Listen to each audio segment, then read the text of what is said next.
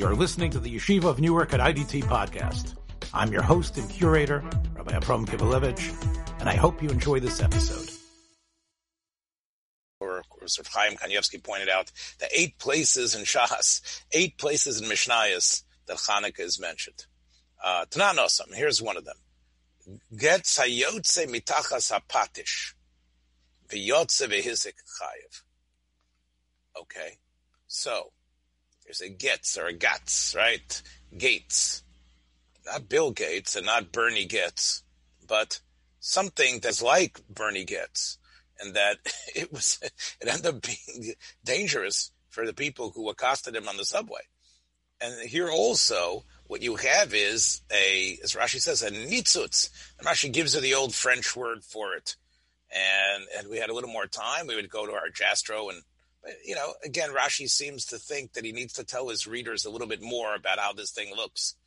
It's some type of spark that they're familiar with, this ish denilitzilish. Okay.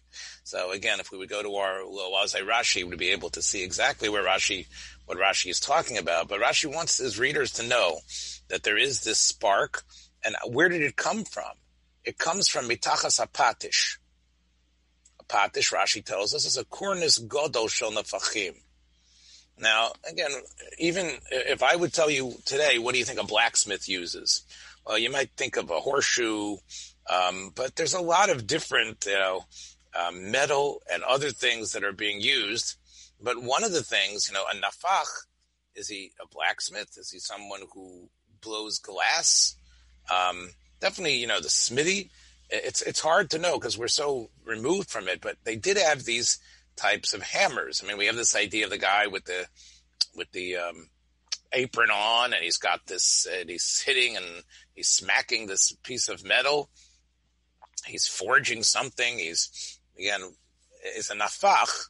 So I guess maybe there's coal, there's dark. Again, a blacksmith is sort of the way this thing is usually translated, but I haven't been in a blacksmith shop in a while, but I can understand that you have all these, these instruments that are being used, and there's sparks flying. And what happens?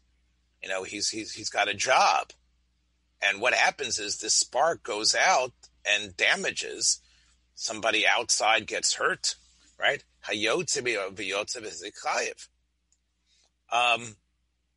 So that seems to be, a tolda.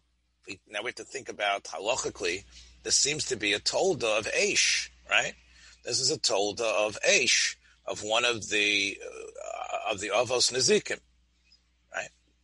This is a fire, although you don't necessarily, light it, but you need to realize that sparks do fly, that energy does fly. It could catch something, it could hurt somebody, and therefore the first part of this statement is telling you that's called Aish. And it sounds like, I guess, if I would look up the Mishnayos, one of the things would be is that it's not a shinui, it's not called sroderus, it's not called something that's a step removed from you. You're chayev completely. You're chayev the complete damage. And then, I guess we get to the next part of the Mishnah. Gamal sheton pishton. Okay, vu over b'shus harabim, v'nichnasa pishtono l'toch hachanus. Now, you have a Rishus Harabim where the camel is. So the camel seems to have a right to be in Rishus Harabim. However, what's on top of the camel? What's on top of the camel is a load, and that load is so fluffy or so packed and expansively packed that some of the flax that's on top of the camel enters into the open chanut of people in the shuk. All right. People in the shuk have to keep their chanut open. Let's assume the shuk, perhaps it's a bunch of people behind these, like on the midway in a carnival, where people have their booths, and the booths are open. Well, the booths have got to be open. Otherwise, you can't buy anything from them. Especially if we look at the shuk the way, we've been in modern shuks in Eretz Yisrael or in Mexico or flea markets. anybody can step in. There needs to be access for people. There's not a closed door. It's not like the old Main Street where the door is clearly closed, and when you open it, the bell rings, and the proprietor comes from the back and has been sipping a cup of tea and says, "Yes, what can I do for you?" No, the shuk is open, and you need to have that open space. So what happens? V'dolko b'neiro shel chenveni. Now, the shuk, as we know, is open during the day, but the chenveni still needs ner in that shuk, in his chanut. Why?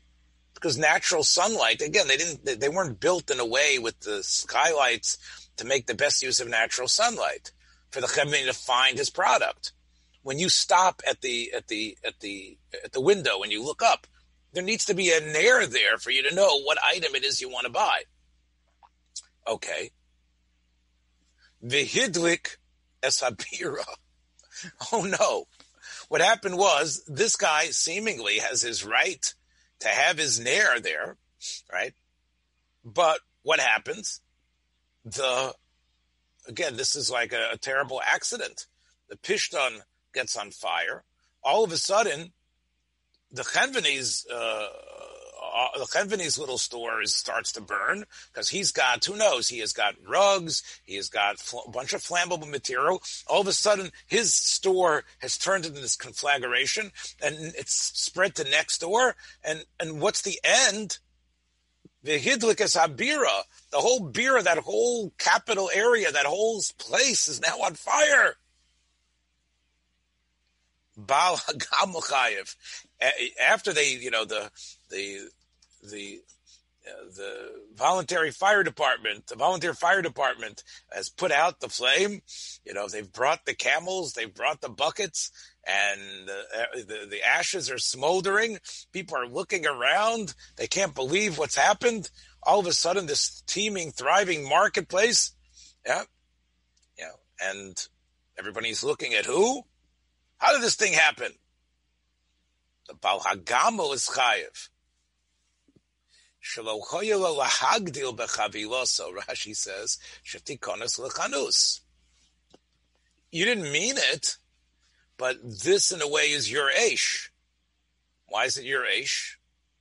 Because you have a right to go in Rishus Harabim, but you have to realize that there's windows open. There are going to be lamps in those little stalls, and you are carrying flammable material. All of that means it's the responsibility of the walker in the city, the responsibility of the man loading the camel, to have loaded it in a way that would not happen. And when it happens, he becomes chayev. Separate issue. Right, but it's, we put this chiyuv on this guy.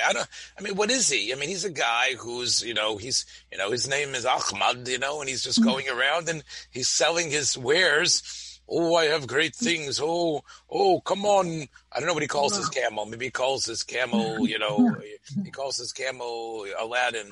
Oh, Aladdin, we are going to go Saladin. Oh, we are going to sell a lot today. Oh, I have a lot of things on. Well, then he has to go where there's no flames. We end up making him chayev, which is interesting because you would think he caused this and this caused that, right? And that's considered his eish. So even though it wasn't his fire, he's walking around with the flammable item knowing that there's fires around. Right. The blacksmith is the generator of the eish. And he knows what he does causes this energy spark to fly out. So he has got to restrict that and take the precautions. Whereas here, the guy with the flame is doing what's normal. The other people who are getting close are the ones who are considered guilty. That would seem to be, to me, the contrast. Right? In the first case, you know that you're shooting these flames out. Yes, but I'm just a blacksmith. I'm the village smithy. Okay, you know what, village smithy? You might be the blacksmith, but look what you know. You need a spark guard of some sort. Right, yeah, you should put some stuff up. You realize what you're doing? Okay. Whereas here, the camel guy is saying, easy, it's not my fault. Look at what's going on in all those fires there. He says, I did not start the fire. Okay, well, we're going to blame you. We're going to make it your fire, right? That, which is really the chiddush here, because you need to know what the norm is, and therefore you need to restrict yourself from that norm. The smitty needs to put up barriers. The people, we're not going to restrict the light of people with their flames, with their candles, and everything they have on the inside. So, but now look what it says. Is this at night or day? So I would say even in the day. You have Hanukkah candles up in day. Well, okay. So remember that's happening towards the end of the day. Hiniach chenveni es nero mi bachutz. Chenveni chayev. But if the ner is outside, now why would he have put it outside? It's not Hanukkah. That's going to be the next statement. Why would he put his ner outside? It's dark, and he wants people to come during the night, see where he is. Okay, it's a darker day. He wants people to be able, right? Again, especially if you say that there isn't that much great natural light. Maybe he opens up real early when there's still, it's cold, and this is heat. Oh, good. So these are all reasons why he might want to have it. And it could be also, as we know from Tzidei Rishus Harabim, the Gemaras and Shabbos, they tell us that in the marketplace, there was these places where people would unpack their wares. The chanut itself was small, but these areas in front gave maybe deals could be held there. So there is something about the chutz that's essential for this owner of the chanut. Right, it's kind of like a private patio almost. In a sense. Yeah, but since it's right on Rishus Harabim, since it might be Tzidei Rishus Harabim, might be right there. So at that point, you have to realize you've got fire in Rishus Harabim or close to Rishus Harabim. So even though what happens is that your fire now attaches itself to the flame of the camel's pishton, you're chayiv. Because why did you have your flame there? And now that guy's going to be chayiv. Rabbi Yehuda Omer B'ner Chanukah Potter. So Rabbi Yehuda, the Tana says, now, you think about this, the big question is he arguing with the Tanakama? Or is he explaining the Tanakama? He says, that would be on a regular day. But on Hanukkah, you're Potter. Does the Tanakama say you're even chayav on Hanukkah? You could learn that's the way it is. The Tosas Yontif, who I talked about yesterday in the Shir about the significance of Tosas Yontif, one of the principles that he works with is figuring out about where is the Tana arguing with the previous opinion. And one of the things he says is that if it's only if the name of the Tana is first, then it indicates an argument. If the word Omar or Omer is first, it indicates an explanation. So this seems to be an argument. Tanakama seems to hold that even near Hanukkah you'd be chayiv. Let's take a look at Rashi. Near Hanukkah Potter chenveni sheberishus pirsum mitzvah nichasham. Meaning that if you have the rishus to put it there, in other words, rishus pirsum mitzvah. Interesting language Rashi has used. Was he mechuyev? I mean, he is a chenveni. Where does he live? Does he have to put it out there? Does he live in his shop? Does he live like in the back of the shop?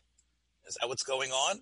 And he doesn't have a house in the residential. Or he works during the time that you have to light, and it's the only place he would be. during that time. So he doesn't close up shop like most people. He's out there later. He's the one selling all the stuff people need to. Wait. He's not the Talmudai. He's not a Talmudai. He's just a regular who knows what he's got. Who knows what he has over there. Maybe he sells. So maybe he does live there. Okay. But in any case, once he does due diligence on setting it up in a safe way, as long as nobody's coming by with pishtim, then. That's not what we're saying, though. We're saying that the Baal HaGamel needs to know that there's going to be people lighting outside. Right. Now, that's really begs the question: is it normal for this you could say that there's a special Pirsum Anes for shop owners to put up their Hanukkah menorah outside. Right. And maybe they'll go home, but this is something that's allowed as well. Kind of like if we're supposed to light candles if you have a, group together. And Shebeshus Pirsum Mitzvah. Right. So the easiest way to say it is Shibber, right?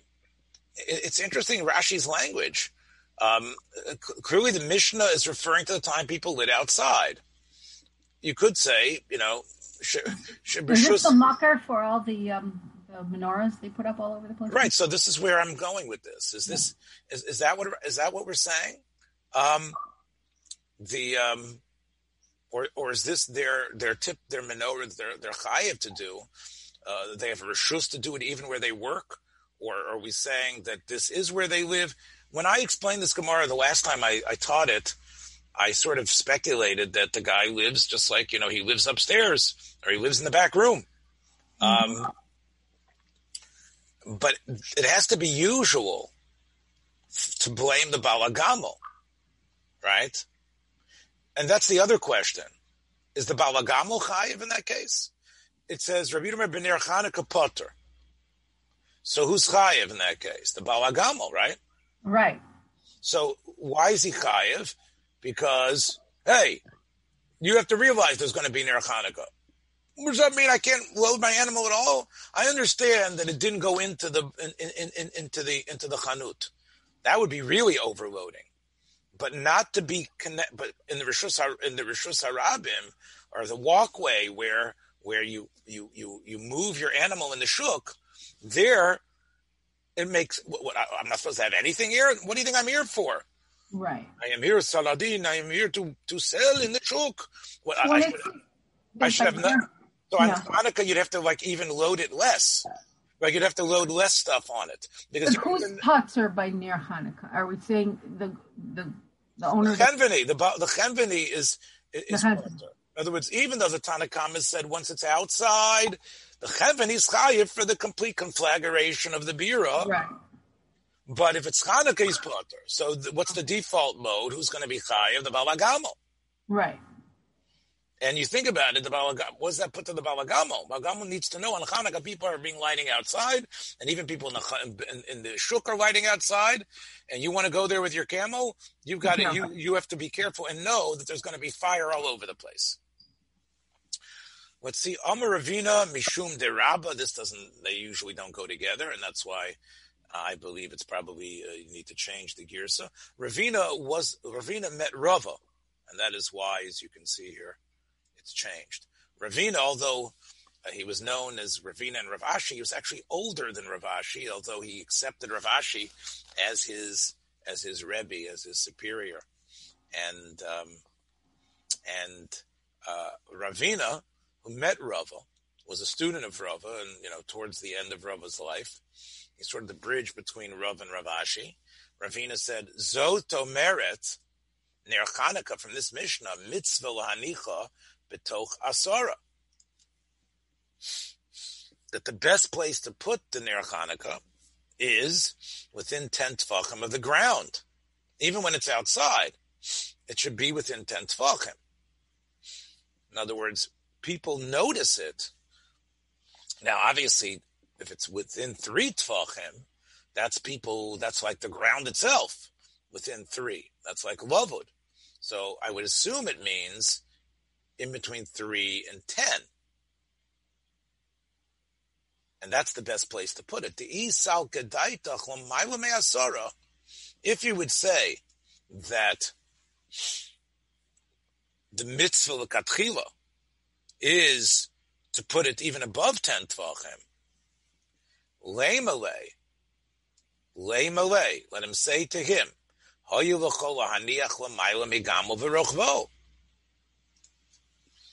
who's saying to who? The camel owner, right, is saying to the store owner, okay, I understand it's Hanukkah, you want to do the mitzvah, you live in the back, you want to do the extra mitzvah, however we're going to explain this.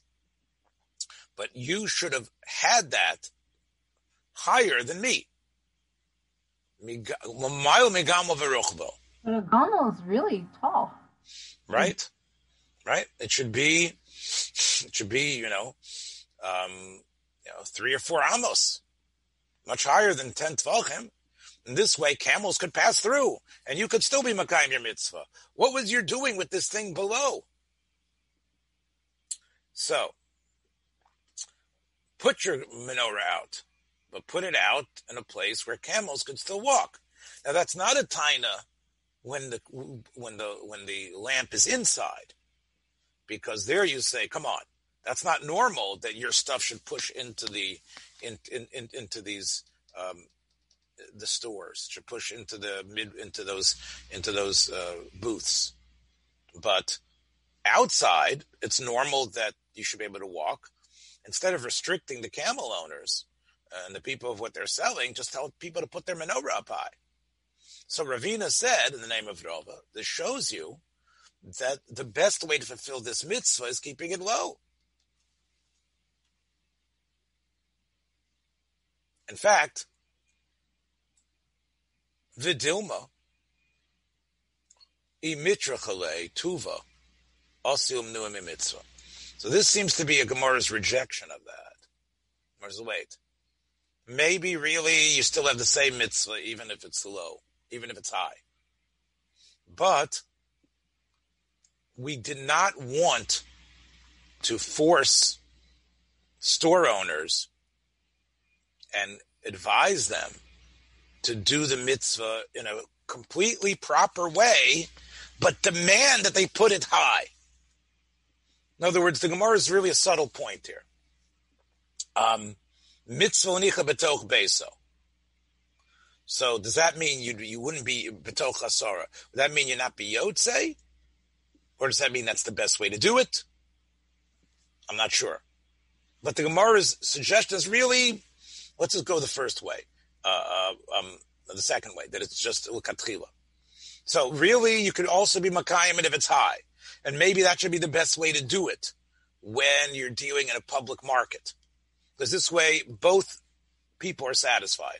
The people with their camels are satisfied, and the people can be makayim their pirsum anes. Mar says, no, we couldn't have legislated that way. Why? Because if you tell people that they're going to light outside, but the only way they're going to be able to do it is if they establish some sort of shelf, some sort of extra building thing that they have to do, some sort of other thing, they have to go up on a step ladder and put it up there and anchor it. They're going to say, you know what?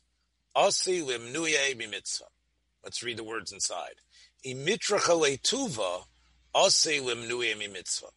If you, even though it's a mitzvah in their Hanukkah, which the Rambam says chaviva ma'od, it's a mitzvah people love, people are into it.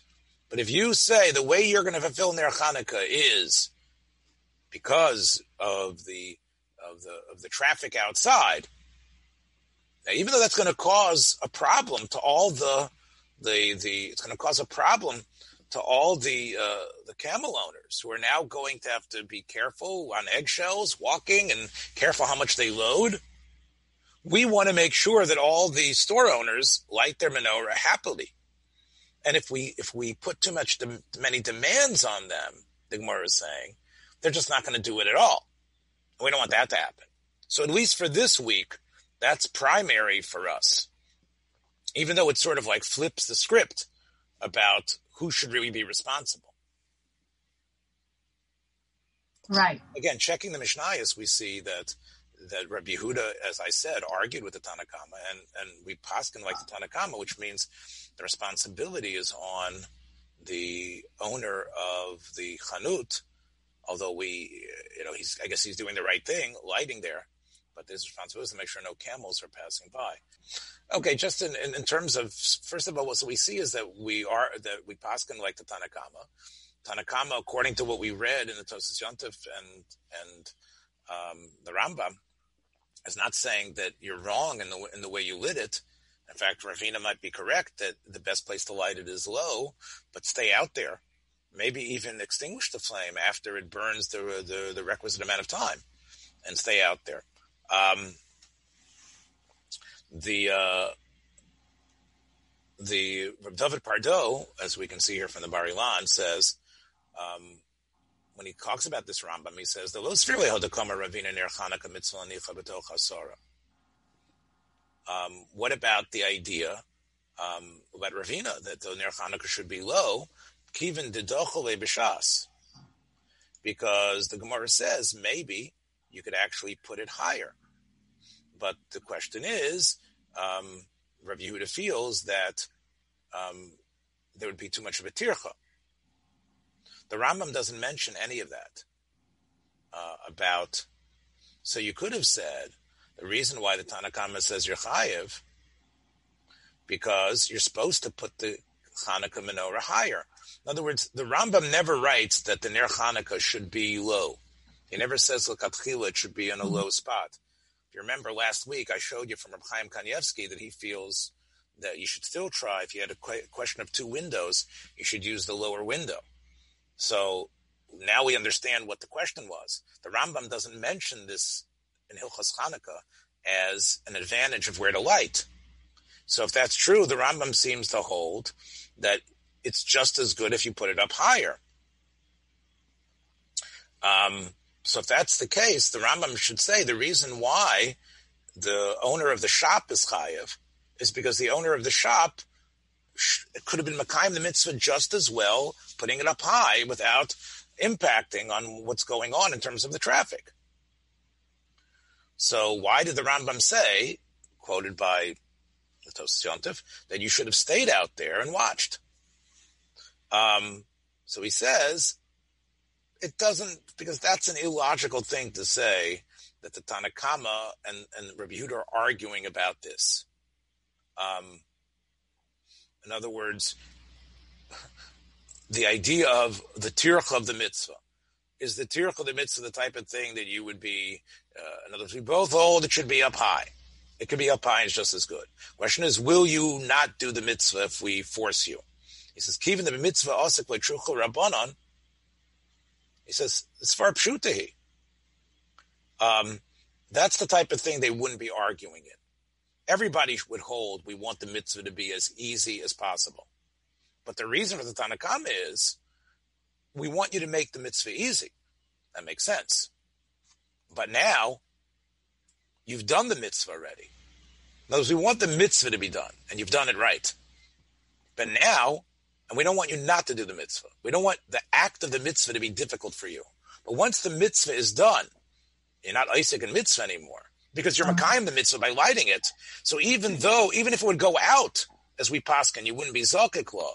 So then we say you should sit. In other words, so the Reb David Pardo is explaining, what don't we want to make difficult on a person? The mitzvah has to be, the lighting has to be as easy and geschmack as possible. If you tell him light high up, oh, I'm not going to do that. However, what we're not afraid of telling him is sit there and watch. What do you mean sit there and watch? I should be inside. No. The mitzvah was easy, wasn't it? Yeah, it was real easy. That's all that matters. We know you're going to do it. But if the fulfillment of the mitzvah becomes difficult, the person's just going to be hesitant to even do it. The fact that he's going to take precautions after the mitzvah, that's his responsibility. But we want the act of mitzvah to be done as easily, and that's something which the Shoshana David is saying that there shouldn't be an argument about. So in this case, could he just extinguish it right away and go back into his shop? So that's a good question. Are you allowed to extinguish it right away? In other words, can you just light it? And are you allowed, which really gets back into the question, Sheila, if you hold kafsa, ein zakuk law, Does that mean you can be machabe it right away? It sounds that it's only if it goes out, especially if we go like the answer, you're supposed to put in the requisite amount of oil. Right. So, like we were talking about before. Mm-hmm. But again, this is it's interesting what Reb David Pardo is doing here in terms of explaining what does the Gemara mean by us when it says we don't want to put tircha in the mitzvah. I mean, every mitzvah has a tremendous amount of tircha, right? For example, the mitzvah of buying an esrog. Oh boy, I've got to go to the esrog seller. I've got to make a call. I got to go on, whatever it is. Are we ever worried? It's a mitzvah. You'll do it. Right. We know you've got to go through great effort to get to do the mitzvah, but we want the act of the mitzvah to be pleasurable. That's what Pardo was saying. We want, since hadlaka is the mitzvah, if within the hadlaka we say there's a precaution that needs to be done high, even though it doesn't affect your kiyum, but it does mean your stepladder. It does mean going up there. It does bring it inside the shop. At this point, you light it outside and bring it in, and now you're putter. Okay, it's the same question. Do you have to leave it outside? But but the moment of that's the moment of hadlocha is where we want it to be sweet and beautiful. Later, you could have to sit there with your biting your fingernails, waiting to see. I hope nobody's coming. But in terms of the moment of the mitzvah, that's the one that we want to be as positive as possible. Thanks for joining us for another episode from the Yeshiva of Newark at IDT Podcast. Be sure to subscribe on your favorite podcast app so you don't miss a single episode.